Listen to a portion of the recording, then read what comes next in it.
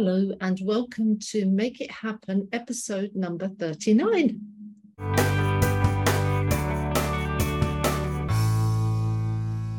So as you probably are aware, these interviews are with women who've made it happen in business or in life. And I'm going to talk next to a lady called Carrie Frais. She and her partner created Mum Abroad, which is a resource for women who, parents actually, no longer just women, who are living abroad. And we're going to talk to Carrie about that. And also a book that she co-authored called #Living the Dream.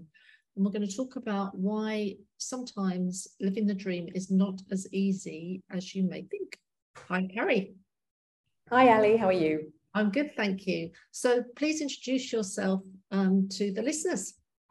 So my name is Carrie Frais. I am the founder and director of mumabroad.com, which is a resource for international families relocating and living in Europe.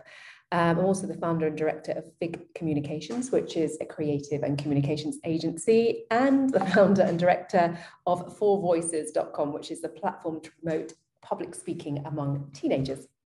Brilliant. I did say, as in the introduction, actually, you're a bit of a high achiever. I'm not a high achiever, but I like to push myself out my comfort zone. Yeah. Well, running all those businesses, that's pretty phenomenal. So tell us about your move to Spain. Was it something that you'd planned over a longer time? Not at all. I was sitting next to a young chap at a friend's wedding, and I knew no one at this wedding. And I drove there thinking that I was going to leave early. And little did I know that few hours of my life was going to completely change my life. I had, in fact, latterly found out that I'd been strategically sat next to this man, now my husband. I'm already telling the end of the story. But we both found that we had this real passion for Spain. We both spent a year out in Madrid at separate times, studied Spanish at university. And I was working as a freelance radio and television reporter. He was a bit fed up with his job. So I said, let's go and live in Barcelona next year, jokingly. And within a year, we'd actually moved there. And within 3 years, we're married. And within sort of 6 or 7 years, we'd had a couple of kids. And we're still here 20 years later. So it was, sometimes when you don't think about things happen. I'm not saying that would be my advice to anyone, but in my case, it worked out. I love that story. I've heard it a few times. I just love it. It's such a great story. So you've created a fantastic resource called Mum Abroad.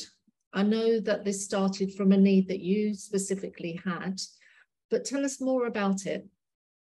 Yes, it did. It started from when I found myself with a young baby in a new city, not really knowing anyone and not having any extended family around. And I was pretty desperate, to be honest. It's very challenging in any environment to be a new mother. But if you're living abroad and with a new child without parents and extended family, for me, it was particularly challenging. And I made a friend who was a marketing consultant. My background's journalism. And we decided to set up what was initially then called Barcelona Mum. And the idea was that we'd get recommendations from people we knew or people that people knew to find out where to go and what to do with young babies. And we were that clueless. So we got recommendations on everything from, where to breastfeed to where to have a nice family lunch, where to go and visit for the day. And then from that moment, it grew exponentially, pretty organically, and we changed the name to Mum Abroad as we extended across Catalonia and the rest of Spain. And then in the last 5 years, we also established ourselves in France, Italy, and Germany. So it's not now just about recommendations. That is the core of the site, but we also promote women in business. We have big categories for therapists and coaches and educational specialists and relocation as well. So it has grown as my family has grown up, the site's grown up as well. Yeah, no, it's such a fantastic resource for anybody, particularly parents thinking about moving to a new country, because it is very daunting and it's probably the last thing people think about when they move to a new country, isn't it? How they're going to find those different places to slot into. Exactly, yeah. So during your starting up Mum Abroad, were there any business roadblocks? And if so, how did you actually overcome them? Yeah, and I think it probably is still our biggest business roadblock. I think the hardest thing when setting up a company is thinking about, your 5-year and your 10-year plan, because initially it was set up really as a resource to help myself and others in the same situation. And I hadn't initially thought about it as a business, but as it grew, I thought, what a great opportunity to do so. So it has grown as a business, and we generally get our revenue from content advertising and banner advertising, social media advertising, and things like that. And I think, as far as roadblocks were concerned, was how we could, spread this out and make more money. And I think in the end, I made the decision that I was pretty happy with the way things were going without having to, probably lose control of what really was my baby. So that was the hardest decision, was decide to actually keep it quite a boutique company, company, rather than, I think I probably could have done is pushed it so that it would have been, that we had approaches from the Middle East, from Australia, from other European countries to grow it. And I just felt it would just be overwhelming. So I suppose to overcome it, I came to terms with this, that I was happy with the size of the business it was and the revenue it was making, and that I hadn't lost the sort of the core mission statement of what I wanted. Yeah. I think there is that point in any business, isn't there, where you have to decide, do I want to grow this bigger, or am I happy with where it is now, and I can control it and keep my own mission statement, as you said, and keep my own values, and it doesn't, get out of control. So I think I'm never going to float on the stock market, but I've come to terms. That's okay. So have you had a business role model, and if so, who are they and why? Yeah, and weirdly enough, it's not someone that I think anyone would expect me to have, because it's a young male in his 20s. It's a guy called Stephen Bartlett. Have you come across him? No. Stephen Bartlett, he's a British entrepreneur, and he's actually, if anyone watches British television, there's a program called Dragon's Den, which is when 4 dragons choose whether to invest or not in an entrepreneurial venture. And he's the latest one, but I'd been following him for some time. And what I really like about him is that he kind of goes against the grain of the traditional trajectory of entrepreneurialism. He came from a very deprived background, but was obviously very smart, got a place at Manchester University, and he dropped out after the first lecture because he realized just university was not for him, and he wanted to make money. So his specialism was social media, and he set up a company called The Social Chain, I think with someone else. And within years, it was valued at something ridiculous like $200 million. He opted out of it. He found that it wasn't, again, he sort of lost that sort of, the core reasons for why he decided to set it up. And now he does lots of social enterprise. And, he's in his 20s, he's made his money, he's spending his money philanthropically, and he's also on new ventures. He's a very accessible role model for both young people and, people my age, older people. I just like the fact that he can cross generations, very likable.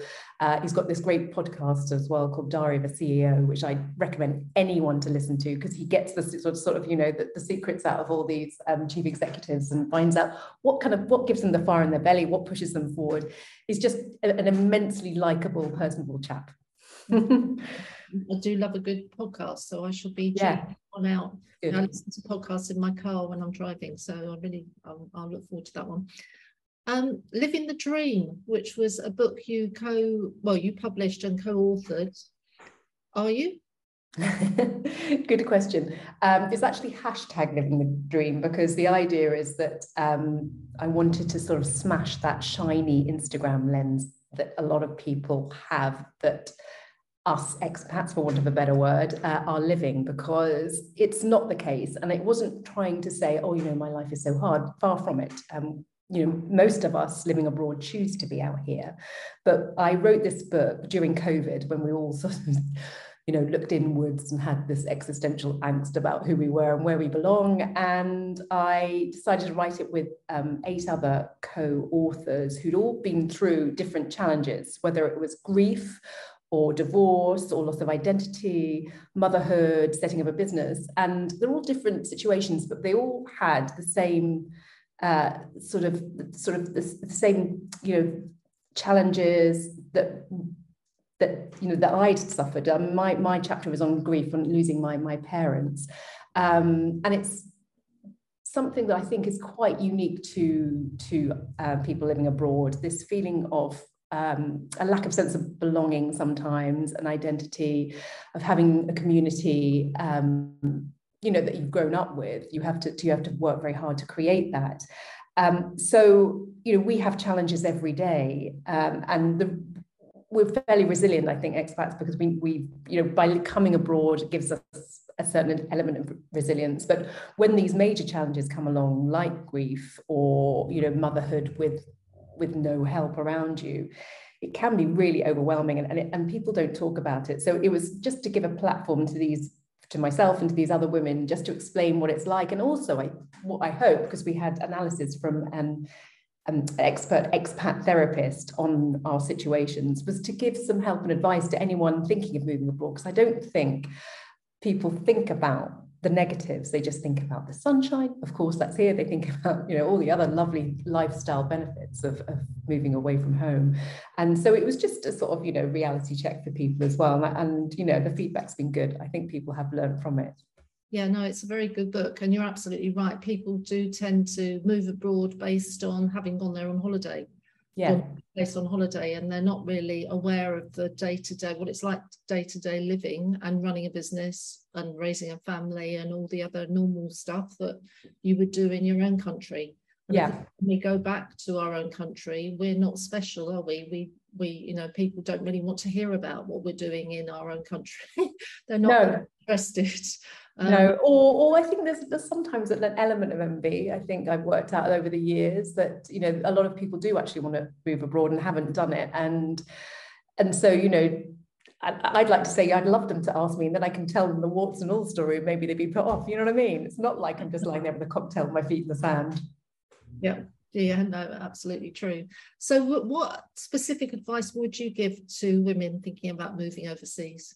Well, just that really. I think, obviously research, read those real life stories, know what you're getting into. I think a lot of people, when they're thinking about moving abroad, they read these sort of official guides, the relocation guides, which tell you how to get your, identity card and how to open a bank account and some of the, the legal issues, which is really, really important. But you, I think, have to think about yourself. You have to really think about, how will I be when, I don't have my parents, they're still around my siblings, my close friends, all the familiarity of my local village, town, or wherever you live.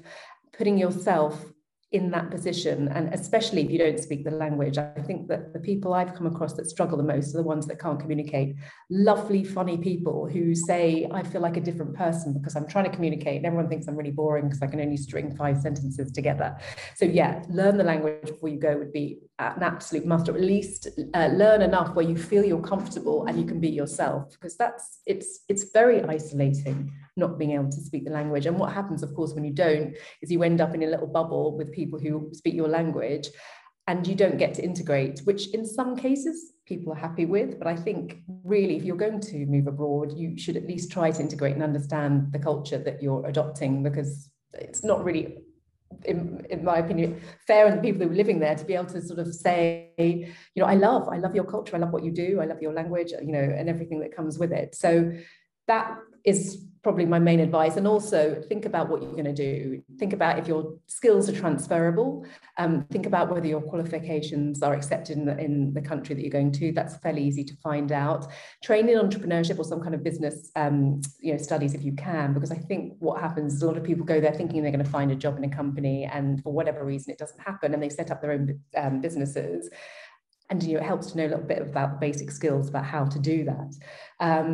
So that, I would say, is important, and just have a bit of money in the bank, because you never know when things go wrong. Yeah, no, great advice there. So what next for Mum Abroad? Are you going to be writing any more books, or people ask me about whether I'm going to write any more books. I mean, the great thing about COVID was you just had all this time, didn't you? And I a lot of people did stuff they'd never have done. If COVID hadn't happened, I think that was definitely the positive thing about the pandemic, is that we all found our creativity within. So I can't imagine finding a stretch of time at the moment to do another book, but I certainly would love to if I had that. I was thinking about writing one from the men's point of view, actually, because we know about women because women talk, and they do things like this, they do podcasts and interviews and things, and actually speaking to men, they're struggling sometimes as well, but they have to put on this front that everything's okay. They still feel, some men anyway, that they've got to be the breadwinner and look after the family, and which brings with it a lot of pressures. So that would be the next one, should I get round to it. Mum Abroad, this is the year of consolidation. So just getting on with things head down, because we've spent the last 2 years redesigning and rebranding the website, which is a lot of work. So you don't want to sort of move on to the next stage before you kind of let the dust settle. So we're going to do that, and just growing the categories that are in most demand, which is the coaches and therapists, the educational specialists, the relocation, which is all about sort of the admin surrounding a move abroad. So that's where we're going with Mum Abroad. Brilliant.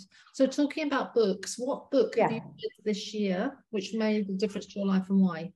I read an absolutely brilliant book this year over the summer. It's called Every Family Has a Story, which is by a therapist called Julia Samuel, who is a grief and loss expert. And she was actually the therapist that helped William and Harry when Princess Diana died. And I've sort of followed her work for a while. And this book is fascinating because during COVID on Zoom, she got together different members of families, I think 8 families in total, to try and get them to communicate initially and talk about subjects that hadn't been talked about for years, you know, whether it was the loss of a family member, a separation, you know, family members feeling like they hadn't been put first for whatever reason. And you know, so she got these family members to talk to each other over Zoom, because she has this amazing ability to get sort of the conversation out of people. And it was so uplifting and powerful, because initially you're thinking, oh my goodness, you know, these people are never going to be able to understand each other. And, you know, generally at the end of each chapter, they found something in common. They were able to sort of apologize where they needed to, or, you know, show their vulnerability where they needed to. And it's just a, you know, really sort of heartwarming book to read, and beautifully written as well. So I highly recommend that. Thank you for that recommendation. So you laughed really when I said that you're a high achiever. Do you have a superpower? I did send me this question in advance, I have to say, and I've never been asked, and I've never thought about this before. And, you know, I guess, you know, I can't say, oh, I haven't got any. And I think if someone had to say something about me that was positive, it's probably that I don't sweat the small stuff. And I really don't. And I look at other people who do, and I think, well, thank goodness I don't do that, because I can see how stressed they get over something that wouldn't stress me. But you can't, of course, you can't say to someone, oh, you know, that's nothing, because of course to them it is. But I'm quite happy that, you know, I've had a lot of big stuff that have been enough, thank you. So the small stuff sort of just goes over my head. So I would say if there was any superpower, it'd be that. Good. Yeah. What's something that you're going to achieve before the end of 2022, or maybe a goal you've got for next year? Well, I've already achieved what I wanted to in 2022, because this year I opened a co-working events and showroom in where I live in Maresme, which is just north of Barcelona. I found working at home during COVID really challenging. I'm not someone that likes to be on my own. I love my own company, but not all day, every day. So I missed the stimulation of having people around me. So I decided to open a small co-work for 10 people.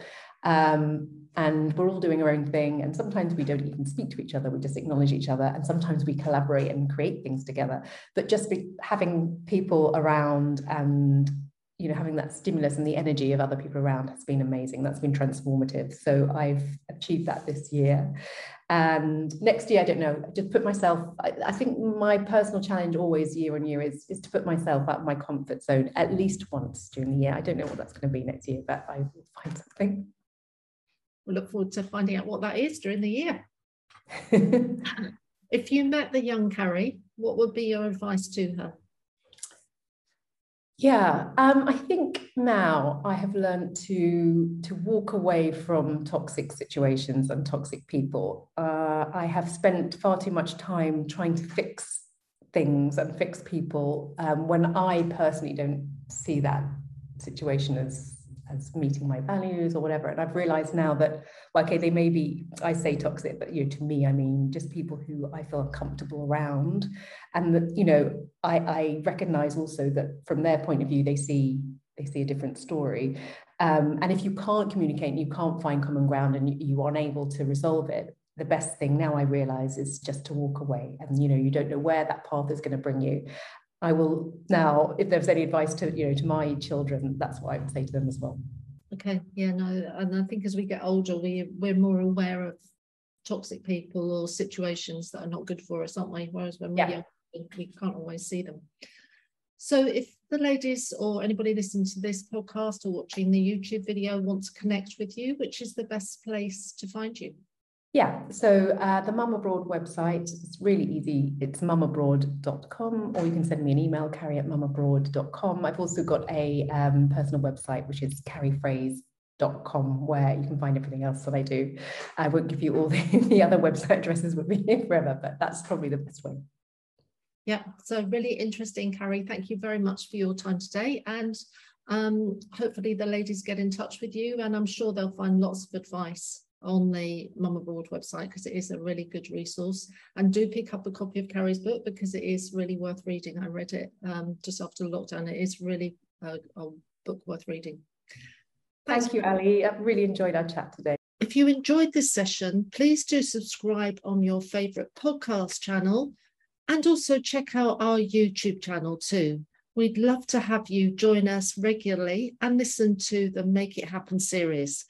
And if you haven't found us yet at costawomen.com, please come over and join us. We'd love to see you there as well. Bye for now.